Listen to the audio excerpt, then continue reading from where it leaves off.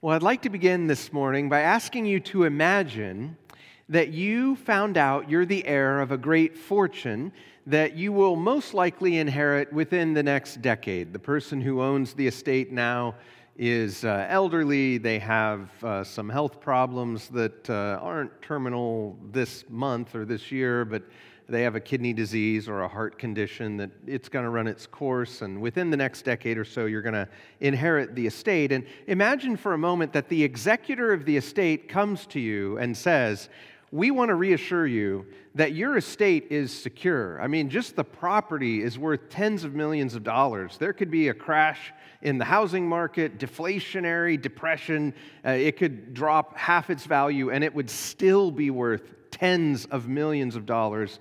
We're not concerned about the security of what you're going to inherit.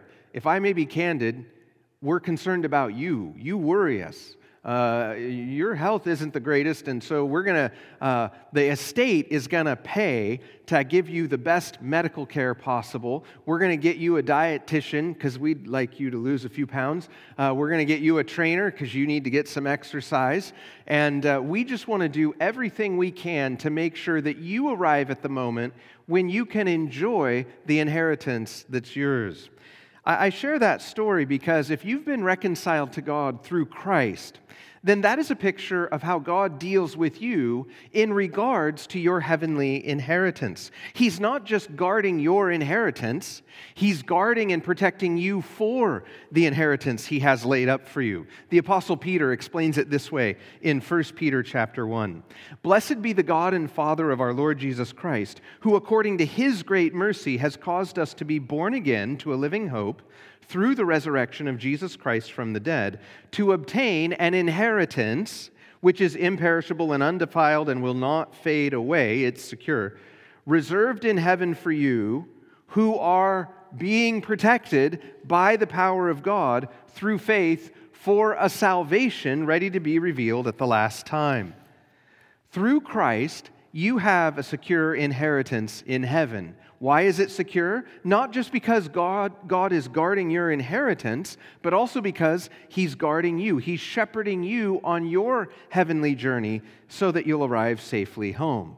The security of your heavenly inheritance then connects with a doctrine that we need to stop and talk about, a doctrine that we tend to refer to as the doctrine of eternal security. Here at Grace Fellowship Church, we believe in and we teach the doctrine of eternal security. We teach that all who have truly come to Christ are eternally secure. Now, there is a section in our doctrinal statement about salvation. It has 3 paragraphs, and the third paragraph is about eternal security, and it reads this way: "The salvation of every believer is secure for all eternity from the moment of the new birth." Why do we believe in eternal security?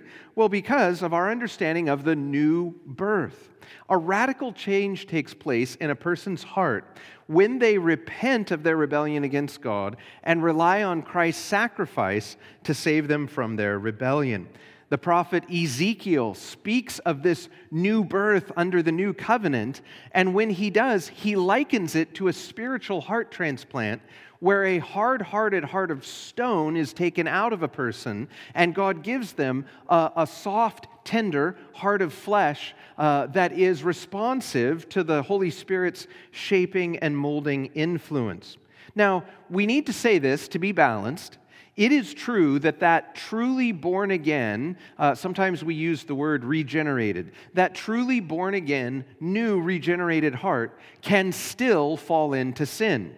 Truly born again Christians actually they're capable of committing some pretty terrifying sins. Truly born again Christians are very capable of running away from God in anger. Born again Christians are very capable of ignoring God for seasons of time. But the truly born again new heart will never permanently fall away from the faith. This is sometimes called also the perseverance of the saints. It's the truth that the truly regenerate heart will persevere in faith in Jesus until the end. Now, within contemporary Christianity, there are many Christians, actually probably more than us numerically, who disagree with this doctrine of eternal security. For instance, classic Arminianism teaches that salvation is fully a person's choice. God doesn't force anybody into the kingdom. And if someone wants to leave the faith in the middle of their heavenly journey, God wouldn't force them to stay in the faith. Now, I don't think our view, what I teach, isn't that God is forcing anybody to do anything. That's confusing the issue. But the point is this: within the logic of Arminianism and Arminianism's previous theological commitments, that makes perfect sense. It totally adds up. The problem with it is this, though: to say that the regenerated, reborn heart would permanently leave the faith is talking about a different understanding that's a totally different understanding of the second birth. It makes the real change that happens in a person's heart at salvation a little thing. It devalues the power of regeneration. Now, having said that, our doctrine of the new birth is not the primary reason that I believe in eternal security. You see, our doctrinal statement goes on to say something further. It doesn't just refer to the new birth as the reason we teach eternal security. Our doctrinal statement goes on to say this: this security is guaranteed by the fact that the life that's imparted is eternal life by the sealing ministry of the Holy Spirit. It's not just that the spiritually reborn heart will never permanently fall away from God.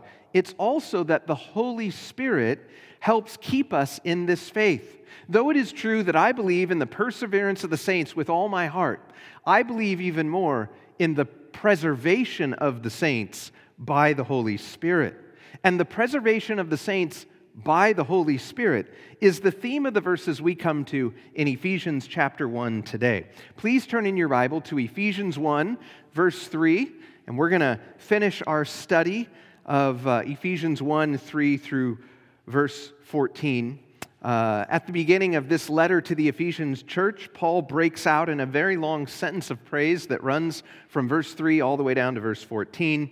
And in it, he praises every member of the Trinity for their work together in the plan of redemption. He praises the Father, the Son, and the Holy Spirit. And this morning, we're going to focus on the Holy Spirit's role in the eternal plan of redemption in verses 13 and 14. But I have a reason why I want to read the whole sentence to you. So let's read this again together. Ephesians 1, starting in verse 3.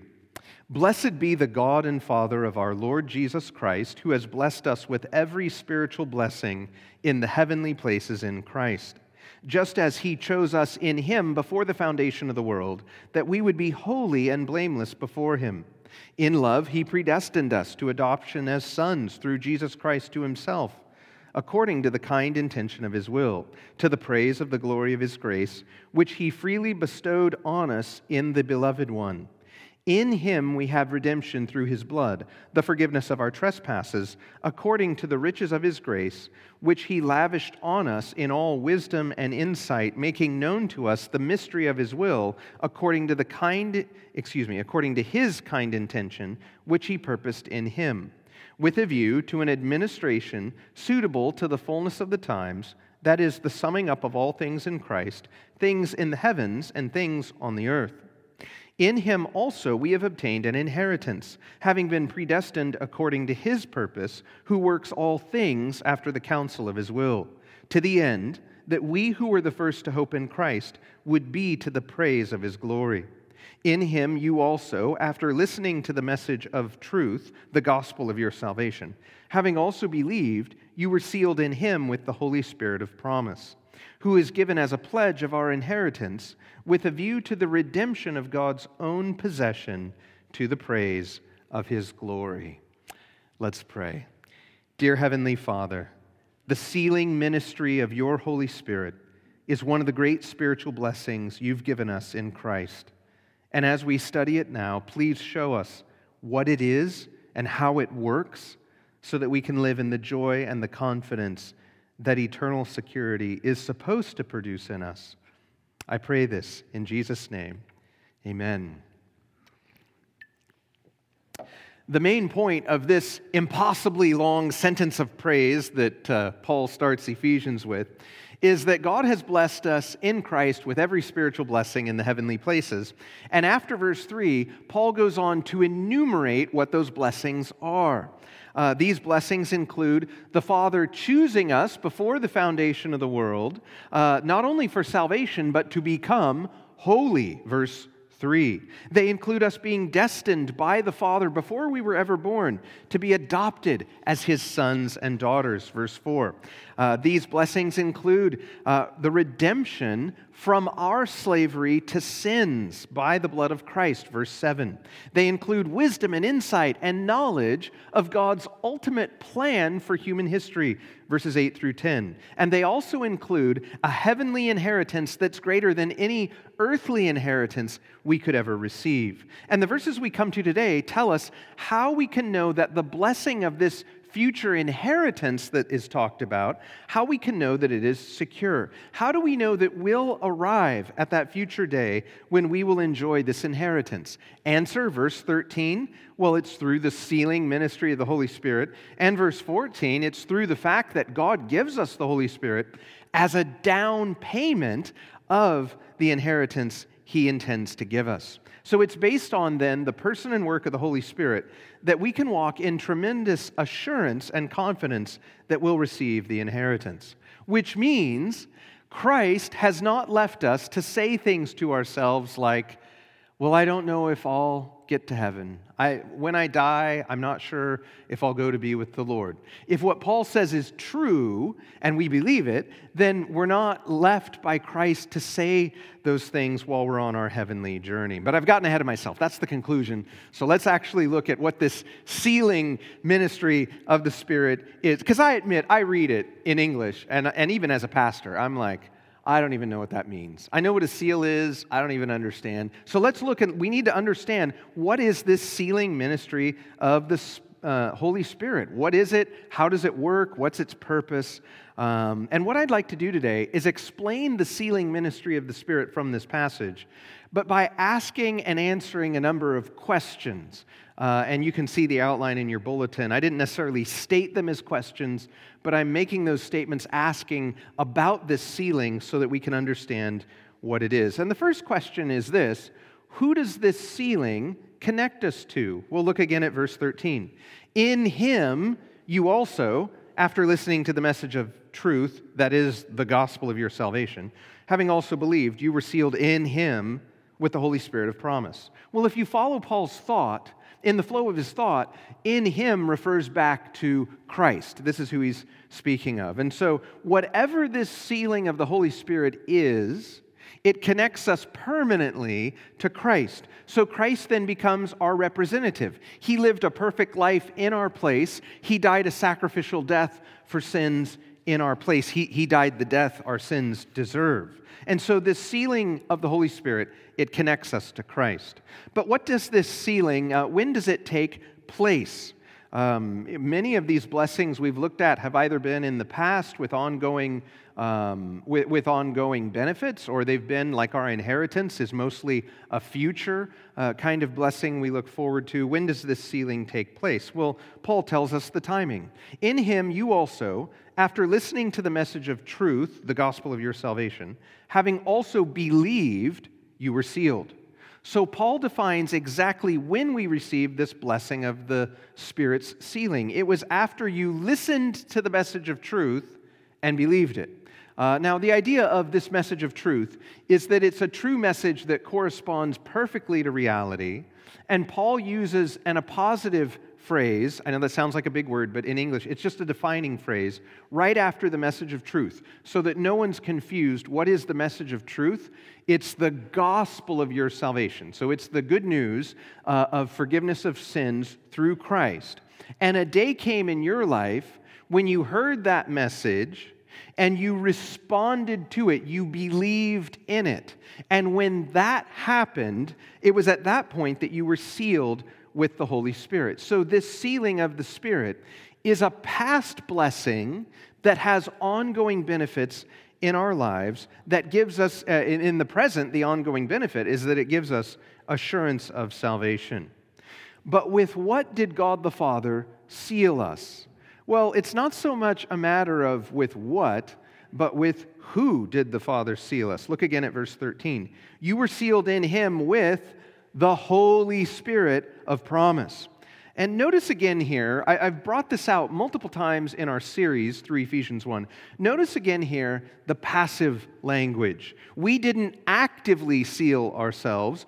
God the Father sealed us with the Holy Spirit in such a way that we're then connected permanently to Christ. So God the Father sealed us not with something, but with a person. He sealed us with the person of the Holy Spirit. And I believe the Holy Spirit is called the Holy Spirit of promise here because the Holy Spirit was promised in the Old Testament. Do you realize that there are not just messianic prophecies about the coming of God's Savior into the world in the Old Testament? You can also find prophecies about God sending the Holy Spirit into the world. Let me give you an example. In Ezekiel 36, God says this about the new covenant. I will give you a new heart, and I will put a new spirit within you, and I will remove the heart of stone from your flesh and give you a heart of flesh. I will put my Spirit, that is the Holy Spirit, within you and cause you to walk in my statutes. Another prophecy of the coming of the Holy Spirit would be our Lord Jesus Christ at the Last Supper.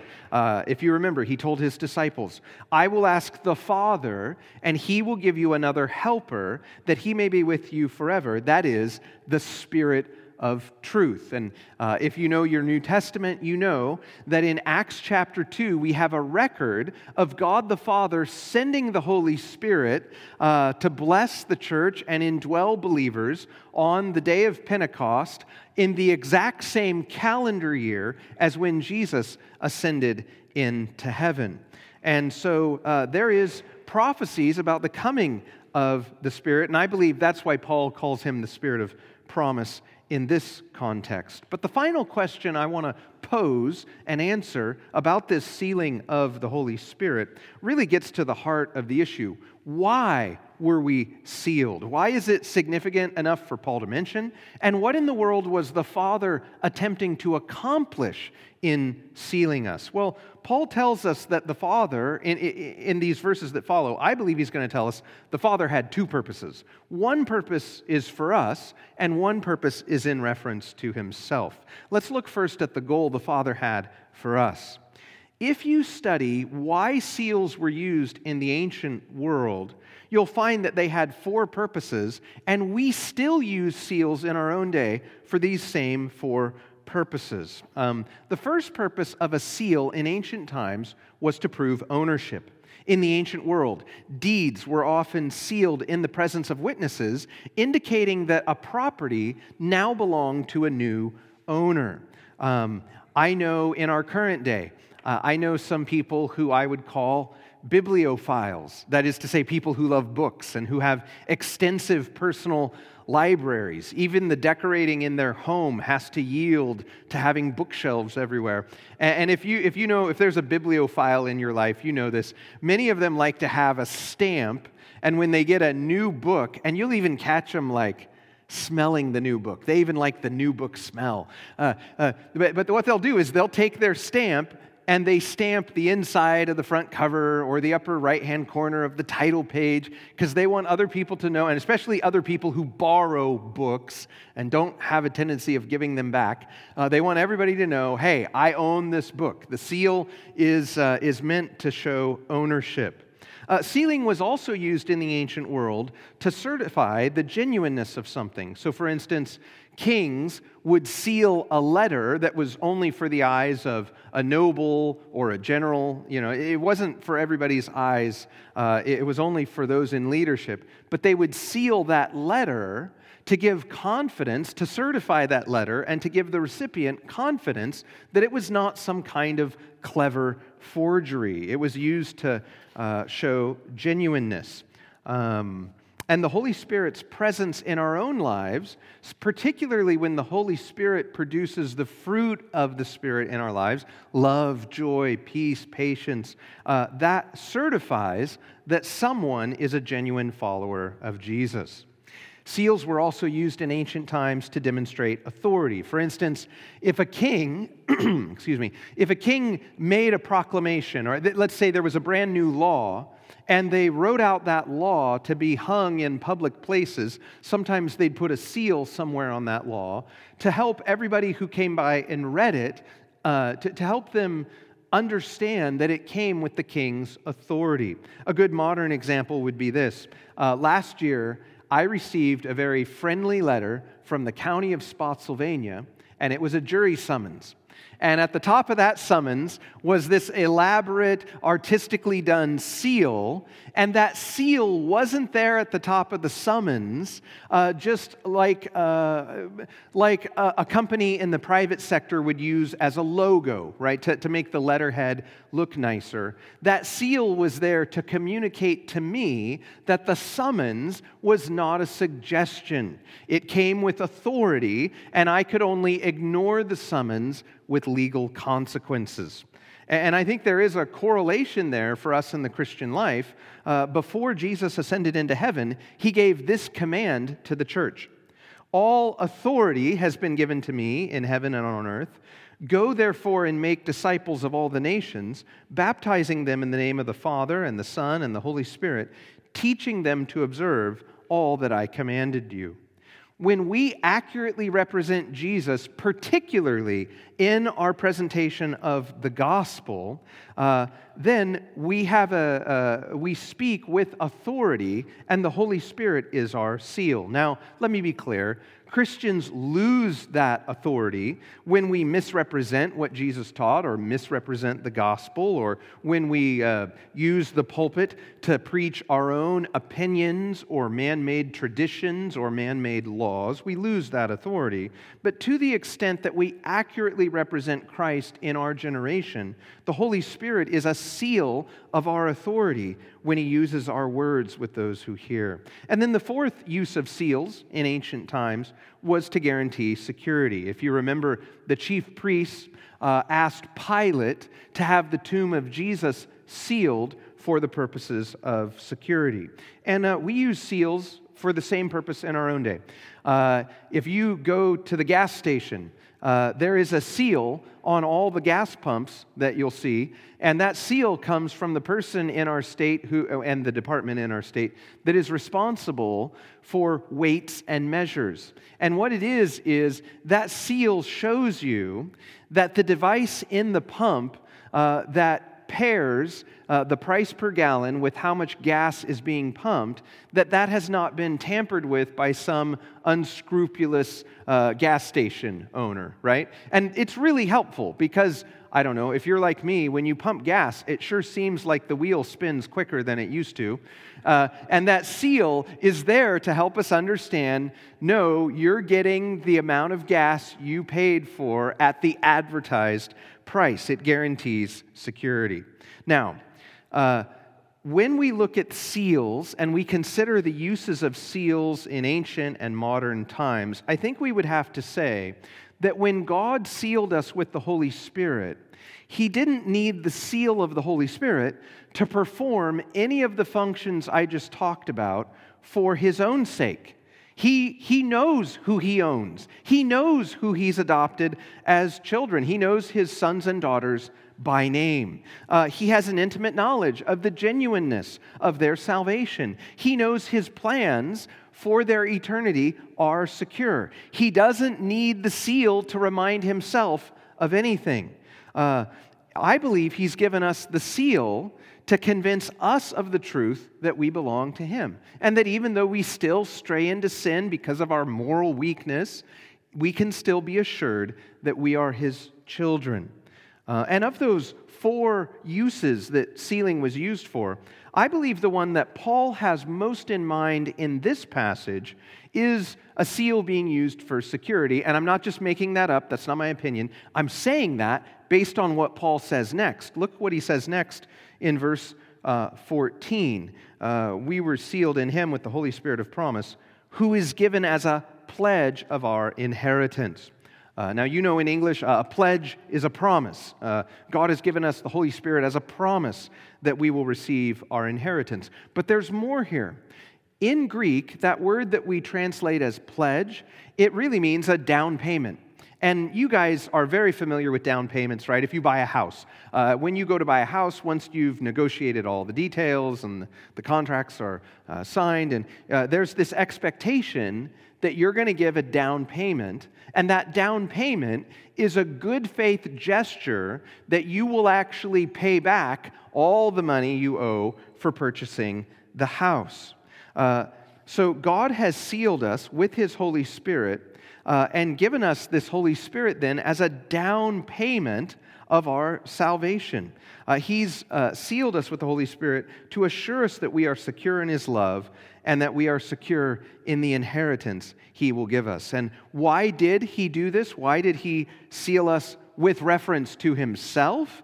Well, He sealed us, into verse 14, to the praise of His glory. Now, Paul has repeated that the motive of God behind why He's giving us these undeserved blessings, He's now repeated 3 times that why God is giving us these blessings is for the praise of His own glory. And we need to stop and talk about that, okay? Because this can be confusing. I don't think it needs to be confusing, but I think it can be confusing to people, and here's the reason why. On the human level, just on the horizontal human level, as we interact with other people made in God's image, when someone does something for the purpose of the praise of their own glory, we don't like it. We think that they're glory hogs, or that they're arrogant, or that they're self-serving, or they're self-centered, or narcissistic. We even have a name for them. We call them, in extreme forms, we call them megalomaniacs, right? We don't like it. And so how is it that God could do these things? And we know from other portions of Scripture, God is not just doing this only for His own glory. He's doing it because He loves us. But still, that focus on His own glory and God loving His own glory and putting His glory on display, it can be confusing to us because it can come off in the human realm, it comes off as arrogant. So how can God do this for the praise of His glory and have it be a good thing? Well, in his book, Reflections on the Psalms, C.S. Lewis gives an answer. Now, I confess I'm breaking a rule of homiletics. My homiletics teacher at seminary would be so unhappy with me right now. I'm going to give a quote from C.S. Lewis that is way too long for any sermon, right? And it's easy when I don't know about you, but when pastors quote things, I start checking out. Even though I know they chose the quote because they love it and it's really, anyway, this is a long quote, but try to stick with me. I'll do my best to do Lewis justice. This is what he says in Reflections in the Psalms about God pursuing and having a love for His own glory. He says, I had never noticed that all enjoyment spontaneously overflows in praise.